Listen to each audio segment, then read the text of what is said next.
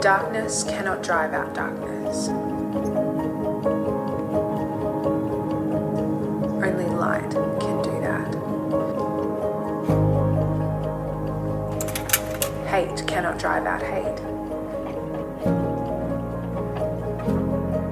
Only love can do that.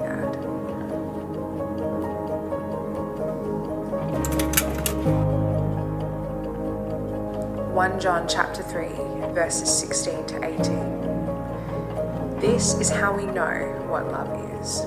Jesus Christ laid down his life for us, and we ought to lay down our lives for our brothers and sisters. If anyone has material possessions and sees a brother or sister in need, but has no pity on them, how can the love of God be in that person? Dear children, let us not love with words or speech, but with actions and in truth. This is the word of the Lord.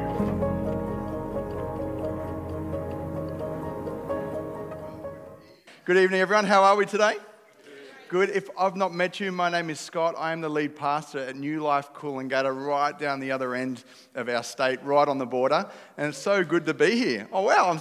One person stoked.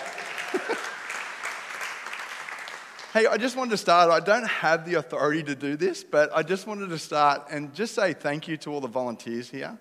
Like, it's National Volunteer Appreciation Week, and I know every time I come here to New Life Brisbane, I'm always so welcomed, and I'm always so amazed at how many people serve and give up their time and their energy to love this community. So on behalf of Alex and the team and others, I don't have that authority, but we would just like to say New Life Brisbane is the church it is today because of your service. Because you know what? You can have the greatest preacher, you can have the best worship team, but if you don't have a loving community, people just won't come back. And so thank you so much from the bottom of our hearts for what you do each and every week for this community. Really appreciate it. And so we are in week 4 of a sermon series on the book of John, 1 John, the first letter of John. And the title of the sermon this week is We Are Family. The letter of John is so simple, but it's also really complex at the same time. And John focuses on love when he speaks to these people. When he writes this letter, he's writing about the love of God and the love of people that we should actually have. And this letter is pleading with the children of God to love each other well. And today we're going to be exploring 1 John 2:28 to 3:18. So if you want to get your Bibles out, we're going to walk through that. And I want to look at sort of these 3 things that we find in there. One of them is that we are children of God. The other thing I want to explore is how do we know if we're in the family and how we actually live? And then the third thing I want to look at is how that actually transforms our hearts and how we're actually meant to treat each other if we're children of God. So before I get started, I'd love to pray. So would you please join me in prayer? Father God, I thank you so much for your word. Lord, your word is truth. Your word is powerful and active, God, and I just pray that you would just give me the grace to preach your word today. In truth, but also in grace, God. That in the end, they would not look to me, but they'd only look to you, the one who brings life, and life in all its fullness. In Jesus' name we pray. Amen. I remember about 12 years ago, before I was a Christian, I walked into New Life Church in Robina, and I walked into the courtyard, and there were hundreds of people in there. Like there's 500 people per service there, and I walk in, and I'm looking around, and I just start judging people. I'm like, look at that guy. Look at her. Look at this guy. He's a nerd. And I'm like, just judging people, right? And I'm thinking, I don't know if this church thing's going to work for me. I don't have anything in common with these people. And then I look over and I see this guy, and he looks like that guy on the screen behind me, just there. And I'm like, if this dude pulled his pants up any higher, he'd get rash under his armpits. Like, seriously. It's horrible, right? It's horrible that I used to think that. But that's how I thought. And then I got saved.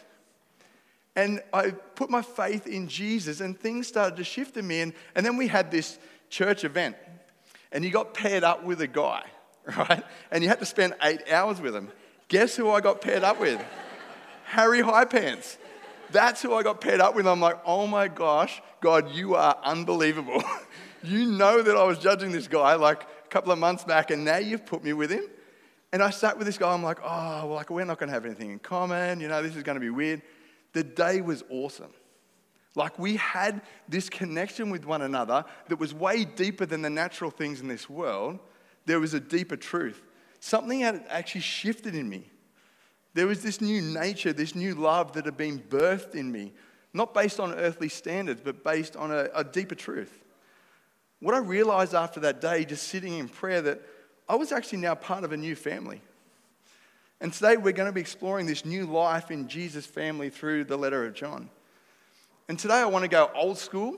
I want to just simply walk through the text, verse by verse, so we can explore what John's actually calling us to. What John wants us not only to understand, but actually live out as well.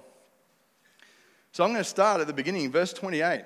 He says, "And now, dear children, continue in him, so that when he appears, we may be confident and unashamed before him at his coming." He's like, dear children, this is a pastoral letter that he's writing. He has so much love for these people. He's like, children, Jesus is coming back. Let me tell you, he is coming back. We don't know the day nor the hour, but let's be found doing what we're meant to be doing. Let's not be ashamed that he's coming and be like, oh gosh, I didn't know you were coming now.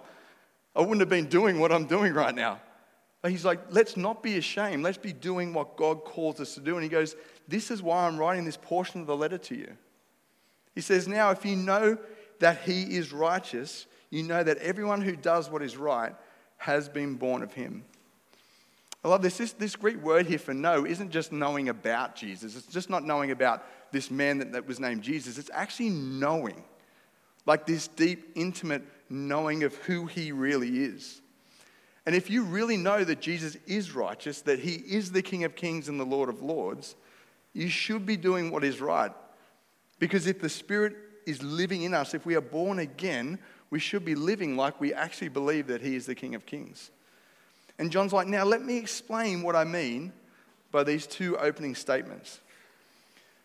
Chapter 3, verse 1, he says, see what great love the Father has lavished on us, that we should be called children of God.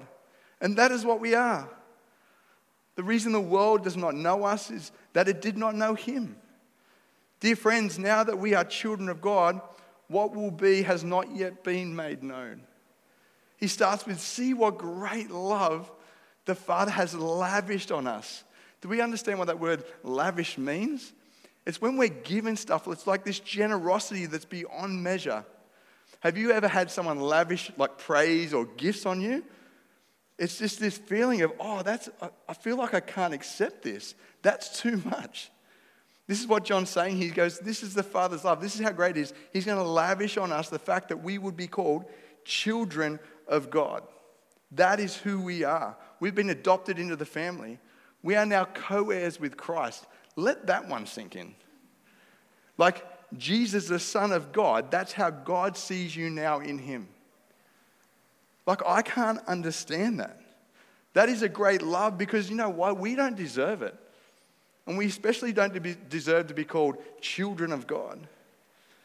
Then he continues, he says, but we know that when Christ appears, we shall be like him. For we shall see him as he is. And all who have this hope in him purify themselves just as he is pure. There is a hope that we actually look forward to as Christians at Jesus coming. And that hope is that we will be like Jesus. We'll actually see him for who he really is, glorified, seated on the throne of heaven, that he is the King of Kings. And we'll see that glorified Christ, but then we know that we'll be like him. That is amazing. We'll be free from sin at the resurrection. That's amazing, right? Praise God. And John, what he does, he sets this foundation that we who are the blessed children of God, this is who we actually are. We're children. And then he talks about what that should look like in our lives. He says, everyone who sins breaks the law. In fact, sin is lawlessness. But you know that he appeared so that he might take away our sins, and in him is no sin. No one who lives in him keeps on sinning. No one continues to sin, has either seen him or known him. We know that Jesus came to deal with sin, right? That's why he came and died on the cross. And Jesus was fully man and fully God. And he was the only man to ever walk the face of the earth and never sin. He was in perfect obedience and relationship with the Father. And he goes to the cross because he is perfect and takes on our sin for us. We know that Jesus came and defeated the curse of sin on the cross for us. But Jesus didn't just come that we may be forgiven. He came that we would actually be set free from slavery to sin. Like we are slaves to sin without Christ. So what does verse 6 mean? Does it mean that we're meant to be sinless now we're Christians? Well, I don't know if Alex said this a couple of weeks ago, but it's not that we're sinless, but we're meant to sin less. Because we're meant to be on this path of sanctification in the Lord. And John's saying we should have a new nature that's not a slave to sin, but is actually a slave to righteousness. Like think about pigs, right? Pigs love dirt. Like they love mud. They just rub themselves in it, they froth it, they roll around in it. That's just part of their nature. It's just their instinct, right? They just do it. You don't have to tell a pig to do it or show a pig to do it. They just rip into it. They just turn themselves over in the mud all the time. Now you can hose the pig off. You can shampoo the pig and put CK1 on it. You can make it smell nice. You can take it in your house and have it in your nice clean house. But guess what? We haven't dealt with its nature, right? We haven't dealt with its instincts. And so what it's going to do is going to scratch at the door because it just wants to get out and rub itself in the dirt on the grass. That is like us. When we're without Christ, we're actual nature. We're born with a sin nature. We actually desire sin. We're slaves to sin. It encapsulates us. But as Christians, we are a new creation in Christ Jesus. We should have a new nature. And I know this because before I was a Christian, I actually sought out sin. And I loved it. And I desired it. And it felt natural to fulfill my own sinful desires. It felt natural to do whatever I wanted to do. And it actually felt unnatural to try and not do that stuff. But then I was born again. And I was given a new nature, a new spirit, a new heart. And now I seek righteousness. When I sin, I actually feel convicted because sin is now against my new nature. It now feels actually unnatural. But righteousness, when I go after righteousness, now that feels natural to me. 2 Corinthians, Paul talks about this. He says, therefore, if anyone is in Christ, he is a new creation. The old has passed away, and behold, the new has come. And this is what John is making his point right here. This is the point he's making. We are now children of God, and if we're truly children of God, and we're part of God's family, we'll have this new nature and these new desires. You see, if practicing sin feels natural to you, then he's telling us that we're not children of God. But if sin feels unnatural, if you feel dirty, if you feel like guilty or shameful when you sin, if it feels yucky inside and something's not right, then that is great. Because that's actually evidence that the Holy Spirit is working in you. That you now have a different nature, that now you want to go for righteousness, you want to live in love and grace, and that's manifest through this new nature. And actually, if you're sitting here today and you don't feel that bad about your sin, but you recognize your sin is actually enslaving you, that you're actually a slave to sin, I have great news for you. God's wanting to adopt you into his family and give you a new nature. He's wanting to give you a new desires for good, for mercy, for grace. God's offering you a new beginning, a new start, or a new life. Today, you can be born again with a brand new nature, set free from the grip and the destruction of sin in your life and become a child of God. This is what Jesus offers us. Church, we have been born again with a new nature and a new spirit that dwells in us. He continues, he says, dear children, do not let anyone lead you astray. The one that does what is right is righteous, just as he is righteous. The one who does what is sinful is of the devil, because the devil has been sinning from the beginning. John's like pleading with his church. He's like, children, don't let anyone lead you astray with lies about sin. If anyone is teaching you that sin is okay for a Christian, or for that matter, anyone, they're actually false teachers. They're leading you astray from the truth that we find in Jesus. You see, true children of God will teach and disciple others to desire righteousness, to do what is right in every situation. And everyone who teaches what is evil is of the devil. You might be like, wow, Scott, pump the brakes. That's a bit heavy. I didn't say it, John did. I'm just telling you what he said. But we need to understand what he's talking about there is, in the first century, how you acted. If you acted in a bad way, people say, oh, you're acting like the devil. And if you acted in a good way, you're acting like God. So it wasn't like that they were saying you're possessed or you are the devil. And we know this because Jesus says to Peter, after he tells him he's got to go to the cross, and Peter's like, no, Lord, not for you. And he's like, get behind me, Satan. Is he saying that Peter is Satan? No. Is he saying that Peter is possessed by Satan? No. He's saying, you're acting like Satan. You're an adversary to me right now. You're not mindful of the things of God. You're mindful of the things of men. You're not acting like your heavenly Father. C.S. Lewis says, the most dangerous thing you can do is take one impulse of your own nature and set it up as a thing you ought to follow at all costs. There's not one of them which will not make us into devils if we set it up as the absolute guide. He's saying our lustful desires, they actually enslave us. They enslave us in this way that we end up actually living like the enemy. And why would Christians want to be acting like the devil? In lies or in hate or in disobedience and lawlessness? You ever heard the saying, like father, like son? Right? So as Christians, we should be people who look like our Heavenly Father, who act like Jesus in love and compassion. We should be full of grace and truth and walking in righteousness. Could anyone say that about your life? Would anyone look at you and go, oh yeah, like Heavenly Father, like son or daughter? Or would they be able to say you look more like the devil in our sinful living?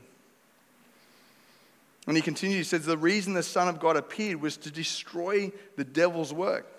No one who is born of God will continue in sin because God's seed remains in them. They cannot go on sinning because they have been born of God. This is one of the reasons that Jesus came, was to destroy the works of the devil. That in the Garden of Eden, we believed his lies. He's been a lie from the beginning. We believed his lies that we could be like God. And that caused sin to come into the world, and the devil's work was at work in that place. And Jesus came to destroy that. He came to destroy the power and the grip of sin over your life. And Jesus came and dealt with that sin nature that we were all born with. John says, if you're born again of God's seed, which is the Holy Spirit, if the Holy Spirit is in you, you can't go on willfully sinning and not be convicted. This is just a truth. Because we've been born again, born of the Spirit, we will be transformed more and more into the likeness of Jesus day by day. Sin, therefore, should feel unnatural to us, and we won't go on doing it. So how then do we know who is a child of God and who isn't? Well, I love John because he just comes straight out. And he says in verse 10, this is how we know who the children of God are and who the children of the devil are. Anyone who does not do what is right is not God's child, nor is anyone who does not love their brother and their sister. This is how we know who is part of God's family. First, that we would desire righteousness and actually be pursuing that in the grace of God. But second, that anyone who understands now, they are a part of a new family. We now have brothers and sisters in the Lord. So in light of the fact that we are born again, we have a new nature, now we desire righteousness, John's telling us how we're actually meant to relate to other Christians. God's kids should love each other. And John loves to contrast things with light and darkness, and he uses here love and hate. For this is the message you heard from the beginning. We should love one another. Don't be like Cain, who belonged to the evil one and murdered his brother. And why did he murder him? Because his own actions were evil and his brothers were righteous. He said, this is the message we've heard from the beginning. Like, this started way back in the Old Testament, that we should love one another. And then Jesus came with a message and said, you got to love each other. They'll know you're my disciples by the way you love one another. And so the disciples took that message out and taught the church that. And John taught his church that. The message hasn't changed. It's the same message. It's the same command from the beginning. Love one another. Don't forget that command in all your busyness and all your differences. He's like, don't be like the brothers Cain and Abel. And we find the story in the book of Genesis where Cain murders Abel because he's jealous, because there is hate there. And you know what? I think Christians, we can be like Cain and Abel, and we can destroy each other with words. We can destroy each other with actions. There is so much division in the church between Christians over the smallest thing. And John's saying that's not okay. He's saying be godly brothers and sisters. Correct? Yes, we correct, but we do it in love. We do it by encouraging. We love and support, and we show grace and acceptance. We disciple one another in love. He says, don't be surprised, my brothers and sisters, if the world hates you. We know that we have passed from death unto life because we love one another. Anyone who does not love remains in death.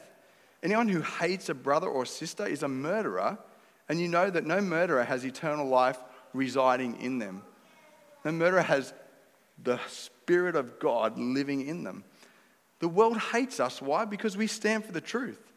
Because we've passed from death into life, we've been born again, and we actually desire truth now. We want to find what the truth is. The world doesn't want the truth. The world doesn't want to know what truth is because they want to make up their own truths that suit their own sinful and lustful desires. I know that. That's what I used to try and do. I used to try and make up my own theology about the world and how things all fitted into my little kingdom, that I could do whatever I want. And as we learned a few weeks ago, light exposes darkness. The truth of Jesus exposes the darkness of our hearts and exposes the sin that we actually want to keep hidden and keep engaging in. And the world hates us because we stand for truth and righteousness. John's like, hey, don't be surprised. It's not weird. The fact that the world doesn't hate us, we need to ask the question, if we're going around and people are like, no, you're good, we need to ask the question, are we actually following Jesus or are we just assimilating to what everyone else says? And if there's hate in our heart for other Christians that we know or the church, then John's saying the love of God is not in us. You know, there is no such thing as solo Christians. You won't find it anywhere in the Bible. Like people say, oh, you know what? I'm a Christian, but I hate Christians and I hate the church. I'm like, oh, John's saying like maybe the love of God's not in you because there's no such thing here of that kind of Christian. Does it mean that the church and Christians don't hurt each other or are perfect? No, we're not perfect. I mean, you know what? If you just want to find out, just ask my team, my ministry team down at Cooley. They'll tell you all the ways I'm not perfect. We don't get it right all the time. But we don't hate each other. Hate is like murder. Jesus in the Beatitudes, he talks about that in Matthew 5. He says, hey, you've heard it said, thou shalt not murder. But if you're angry unjustly with a brother or you call him a fool or an idiot, you're in danger of hellfire. Like there is something wrong in your heart. And the sad thing is there's so much hate between other Christians. Like Facebook, I literally deleted Facebook off my phone about a year and a half ago. Because I was shocked every time I go on there, I'm just reading Christians just abusing each other. Like there's just viciousness, just attacking each other, hating each other. And I literally, after like 5-10 minutes of reading this stuff, I'd feel sick in my stomach and go, this just doesn't feel right. It doesn't feel right that we're just destroying each other over social media. So I literally just deleted it off my phone. Does that mean we can't call out what is wrong? Well, of course we can, especially when it's abuse of power, abuse of finances, abuse of people. But that actually should be done in love, not hate. There's a difference. And people they hate each other over different opinions on theology. Like, does God still heal today? Or, I don't know, did God create the heavens and the earth in a literal 6 days? And they divide over that and they'll be angry at each other. Come on, church, this is not central to the gospel. Why can't we just talk about that stuff? And John says, if the Spirit of God is in you, you will see past these small failings of people and the church to the person and the work of Christ. Because our faith is not in the church. It's not in the charismatic pastor. It's not in our favorite theologian that we agree with. Our faith is in Christ and Christ alone. That's what makes us brothers and sisters. Think about this for a moment.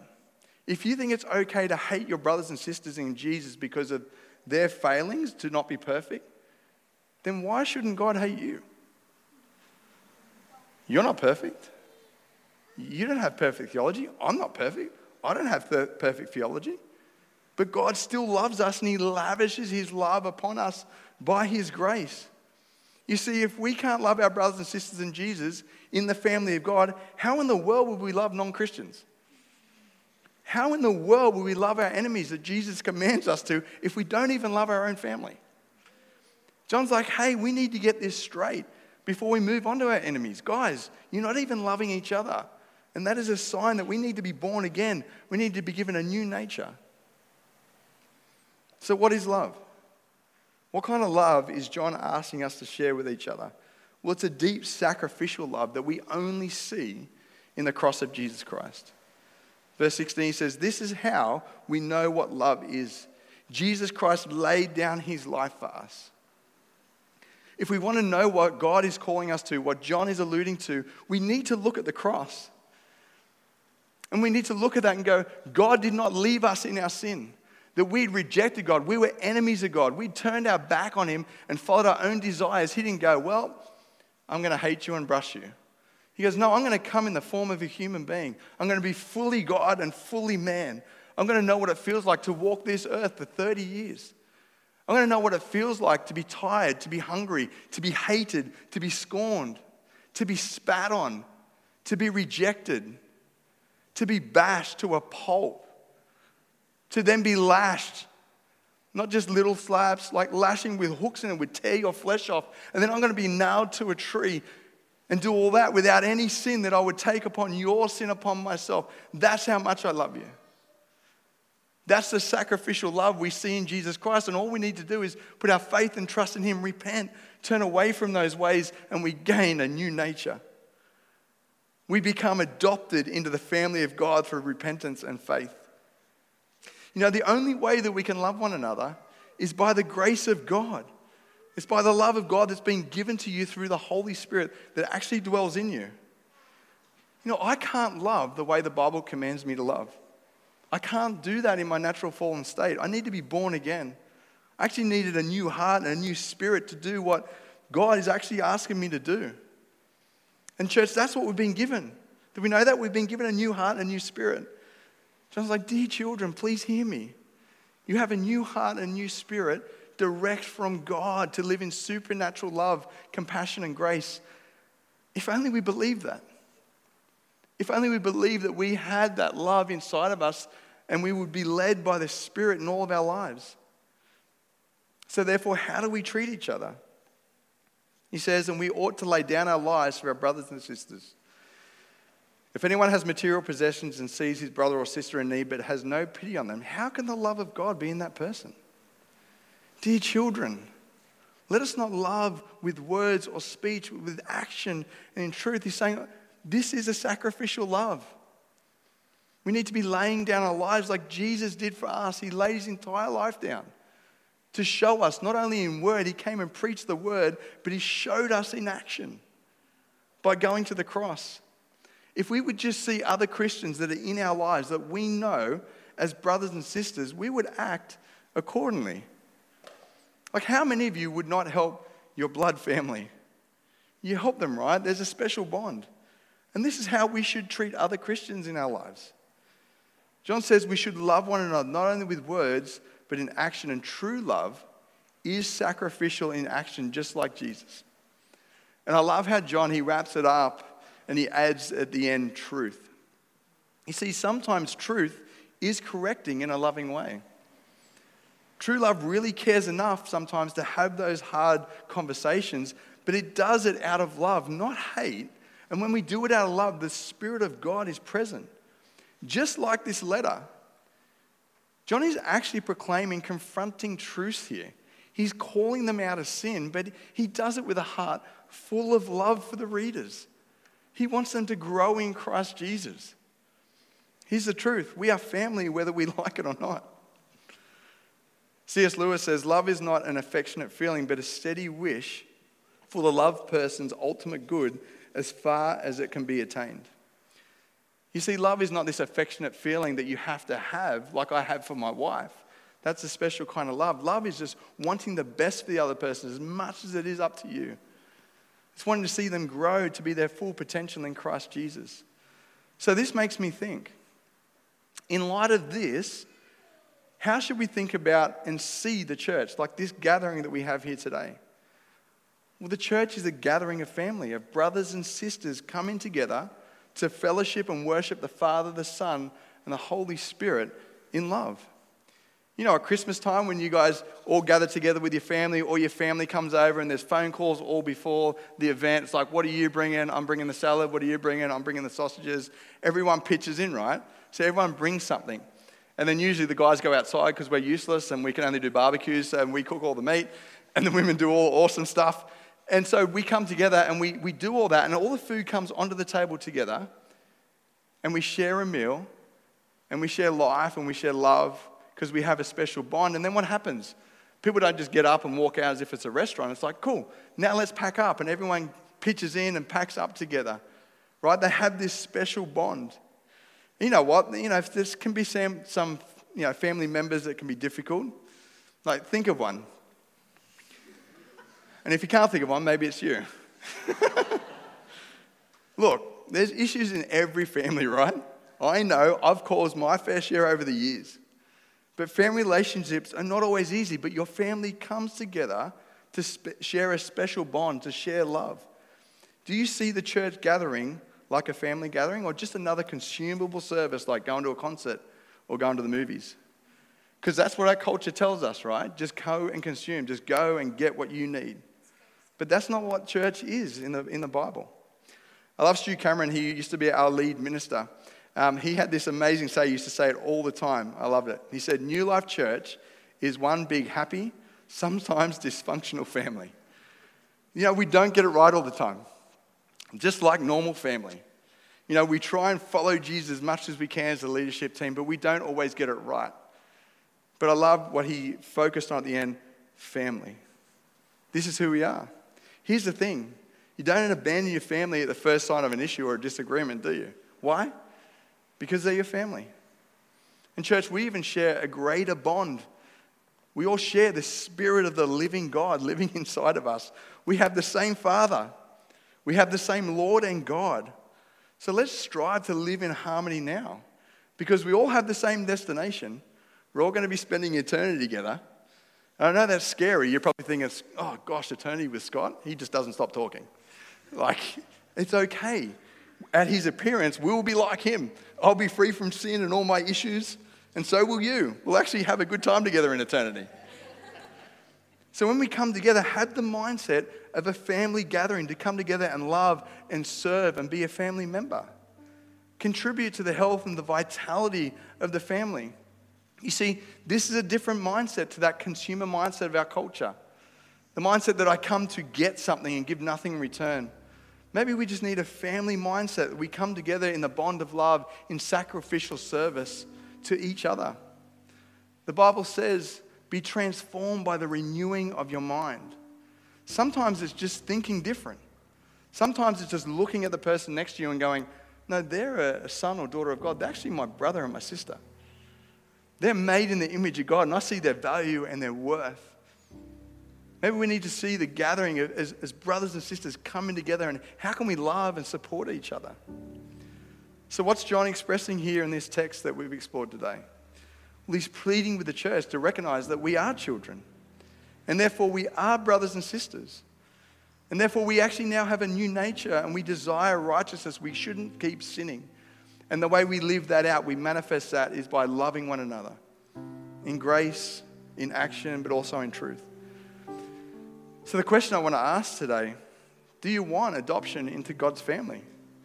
Do you want a new nature?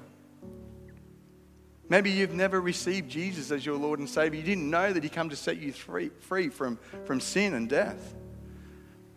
That the struggle that you're in, this sinful struggle, can be broken by the power of Jesus Christ. And he wants to make you a son or a daughter today. He wants to adopt you into his family. He wants to show you genuine love and mercy and grace. And if you're a child of God, the question I want to ask is, are you loving your family? Are you loving your brothers and sisters in word and action and truth? And the beauty is we get to do that. Every Sunday we have this opportunity to express that love through service and through worship. So what's God calling you into today to express that family love in action? What if we were a church that actually lived this out? What if we were a church that loved one another like family, supported each other, cared for one another, prayed for one another? people would come through those doors and they would see the kingdom of God in action on earth. Oh, that just warms my heart. That we would love like God commands us to love. Sometimes it's just a change of mindset. How do I see that person sitting next to me? Would you join me in prayer? Heavenly Father, we come before you. I come before you. Lord, we're not perfect. I'm definitely not perfect. But Lord, I thank you for your Spirit. I thank you for your indwelling, that you have given me a new heart and a new spirit. And I thank you that you've given us a new heart and a new spirit, God.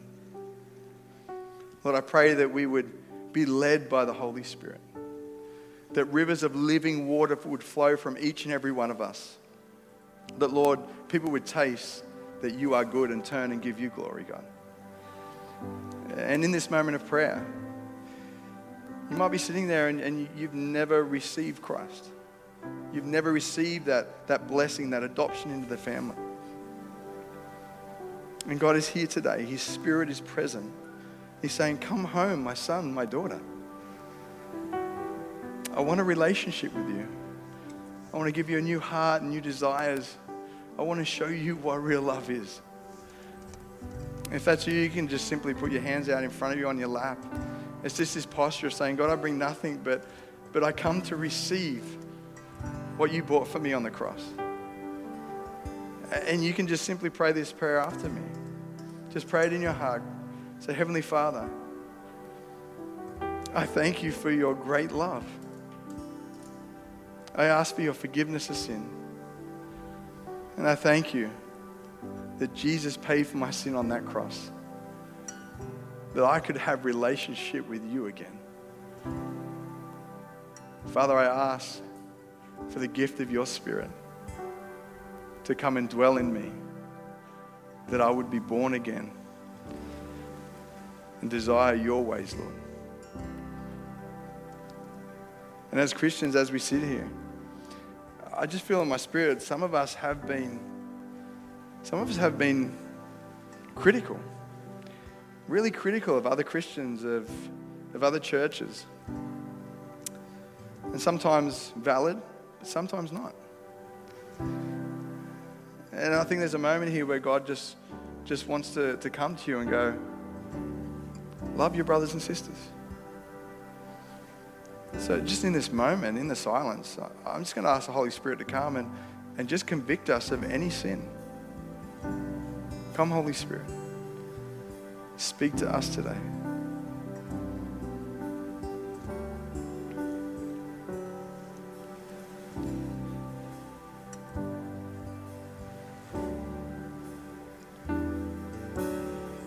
Lord, forgive us of our sins, for they are many. We have sinned in word, in deed, in action, and inaction, God. But God, I thank you so much that in 1 John it says that if we confess our sins, you are faithful and just to forgive us our sins and cleanse us from all unrighteousness. Lord, we thank you that you cleanse us today. Lord, we ask for the power of your Holy Spirit to walk out your commandments, to love God and love others. And Lord, we pray this in Jesus' name. All God's people said, amen. How about we stand and worship the Lord together?